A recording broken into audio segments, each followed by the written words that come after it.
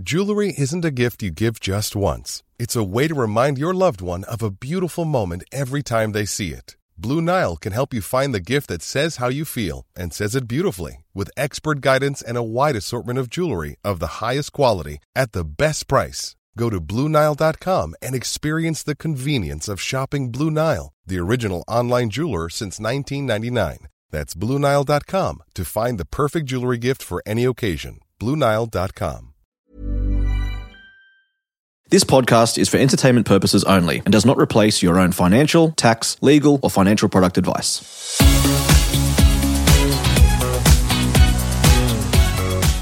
Credit cards. Andy in the Facebook group writes, "Hey homies, I just wanted to discuss the pros and cons of credit cards. I'm 22 and have never owned a credit card and really wasn't planning on getting one." Okay, keep it that way. "But just wondering if I'm shooting myself in the foot by doing that." No, you're not. I don't know, some people say it's good for credit ratings and others say you don't need that in Australia for a home, etc. Also for living in the UK, as that could be somewhere I might live in the future. That's interesting, we'll get to that. What's everyone's views on credit cards? P.S. As you can tell, I'm having a wild Saturday night.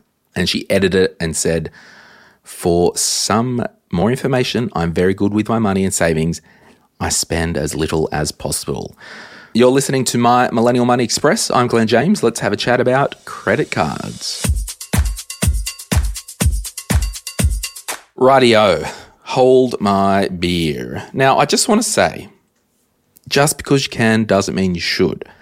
The problem we've got in society at the moment, and forevermore, amen, is we are just so heavily influenced by marketing, media, other people, social media, all that crap. I am what you would probably say one of the leaders, and there's probably a handful of personal finance gurus, leaders, insert your blah, blah, blah here, in Australia, and I do not own a credit card. Have I in the past? Yes. Have I got into trouble in the past? Yes. Did I think I needed one to exist and live? Yes. Is the truth that I need one? No. My challenge to Andy and all those out there who are well under 25, and I say that because we want to spend the first years of our working career just focusing on good money habits. And the problem with credit cards, buy now, buy now, pay later, is it focuses on use this tool for perks, use this tool for budget management, use this tool because why spend your own money, right? Use our credit cards. We will make you more sophisticated. We will do this, we will do that, blah, blah, blah. You do not need a credit card in Australia for things like home loans, your credit score, and all that stuff. Australia is heavily influenced by the US with our society and culture. In the US, it's highly run on the credit system, which is actually, it's such a joke. The more points you get on your credit score means the more you've borrowed money and the more that you've paid it back. That does not mean you're a good person. It means you're credit worthy, which means I can pay my debt back. But this is the crap thing, and I just hope it doesn't come into Australia here. You can get turned away from renting places in the States without a credit score. Hello, if I have a full-time freaking job and have cash in the bank and I don't have any debt, doesn't that make me a good tenant? No, it doesn't. You need a credit score. Get stuffed. So this is crazy, right? So in Australia, it is just not needed if you want to build your credit for a home loan. So we don't do that, okay? And again, I'm getting a bit revved up and passionate, but honestly, I'm old enough, I'm ugly enough, I've been around the block long enough to want to encourage you to do good things with your money. But ultimately, if someone runs out and gets a credit card tomorrow, I'm still sleeping just as well at night without my debt. Okay?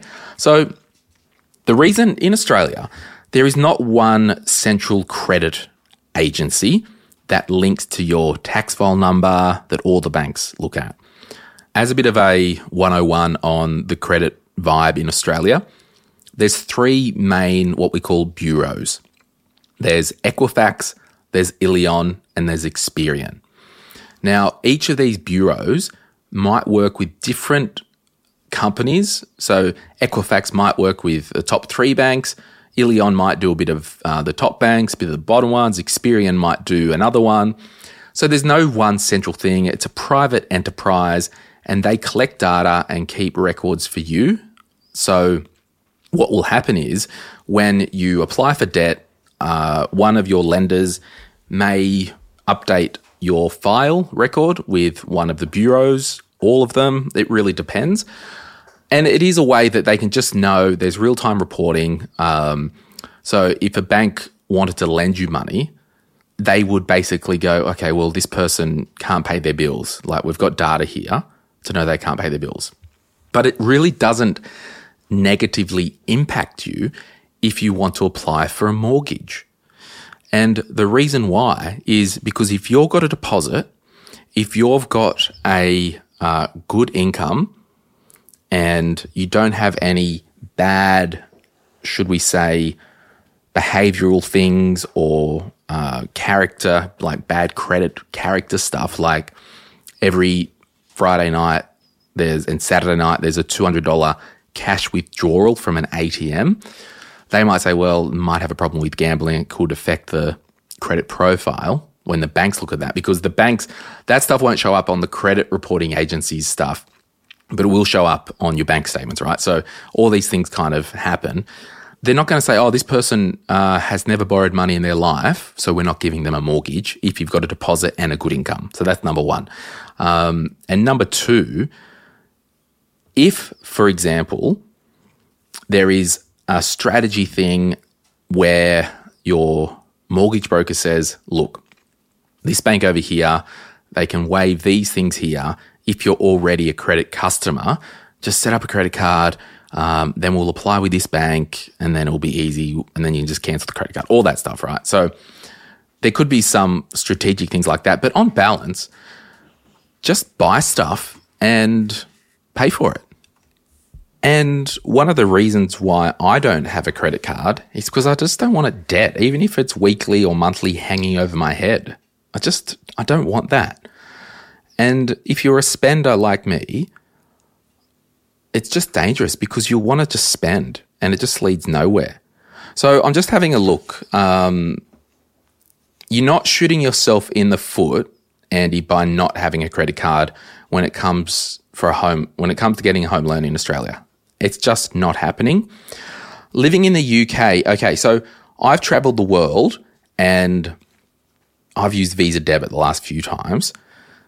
If I am going to travel to a country that maybe isn't a developed nation, I might get a credit card just with a $2,000 limit or something like that, because I actually have run into trouble overseas and they wouldn't accept a Visa debit. So that's okay. But I think, Andy, you're not really assessing something that would happen in the future right now today. Like, don't go and get a credit card because you might go and live in the UK. I would hypothesize that if you're living in the UK, you won't need a credit card just to live a normal life. So there's conversations there, like what's everyone's views on credit cards, and heaps of people have written their views. But I will just say one thing. I want you to just focus on managing your money well. That's all you need to do. Don't do things for the points. Oh, I get these frequent flyer points, all that stuff, blah, blah, blah. I don't know anyone who has been wildly financially successful just for using credit cards. I mean, I have not met someone. Sure, there's a percentage of people that they get their credit card, they put everything on it, they pay it off that month, it's all good. But I just want to remove any risk in my life. I don't want my personal information out there. I hate getting spammed in the mailbox and in my email inbox with promotions and all that stuff. I want to remove all temptations, and I want it to be easy. I want to finish on this story. And for those probably over 30 years old, and I'm just reading the Wikipedia, there was magicians, and they were basically hugely famous in the late 90s, and their name was Siegfried and Roy. So there was Siegfried Fischbartke and Roy Horn, and you can look on YouTube and watch them. And one of the big things in their act was they had these big white tigers, and the lions were doing tricks with them, right?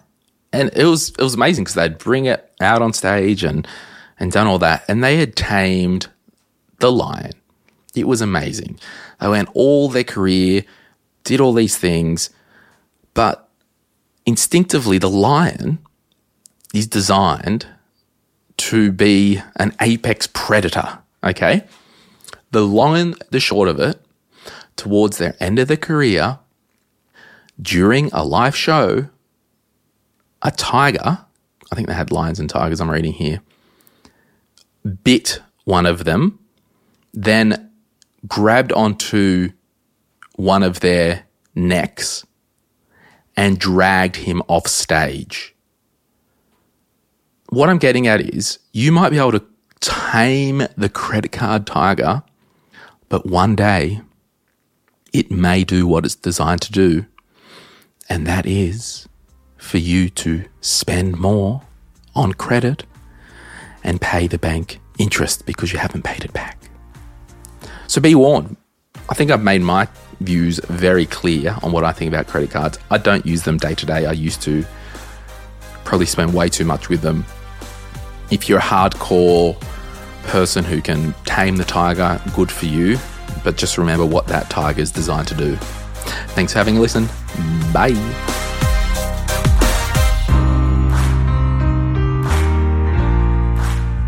We acknowledge the Darkin Young people, traditional custodians of the land on which our studio sits, and pay respect to their elders, past and present. We extend that respect to Aboriginal and Torres Strait Islander peoples who may listen to our podcast.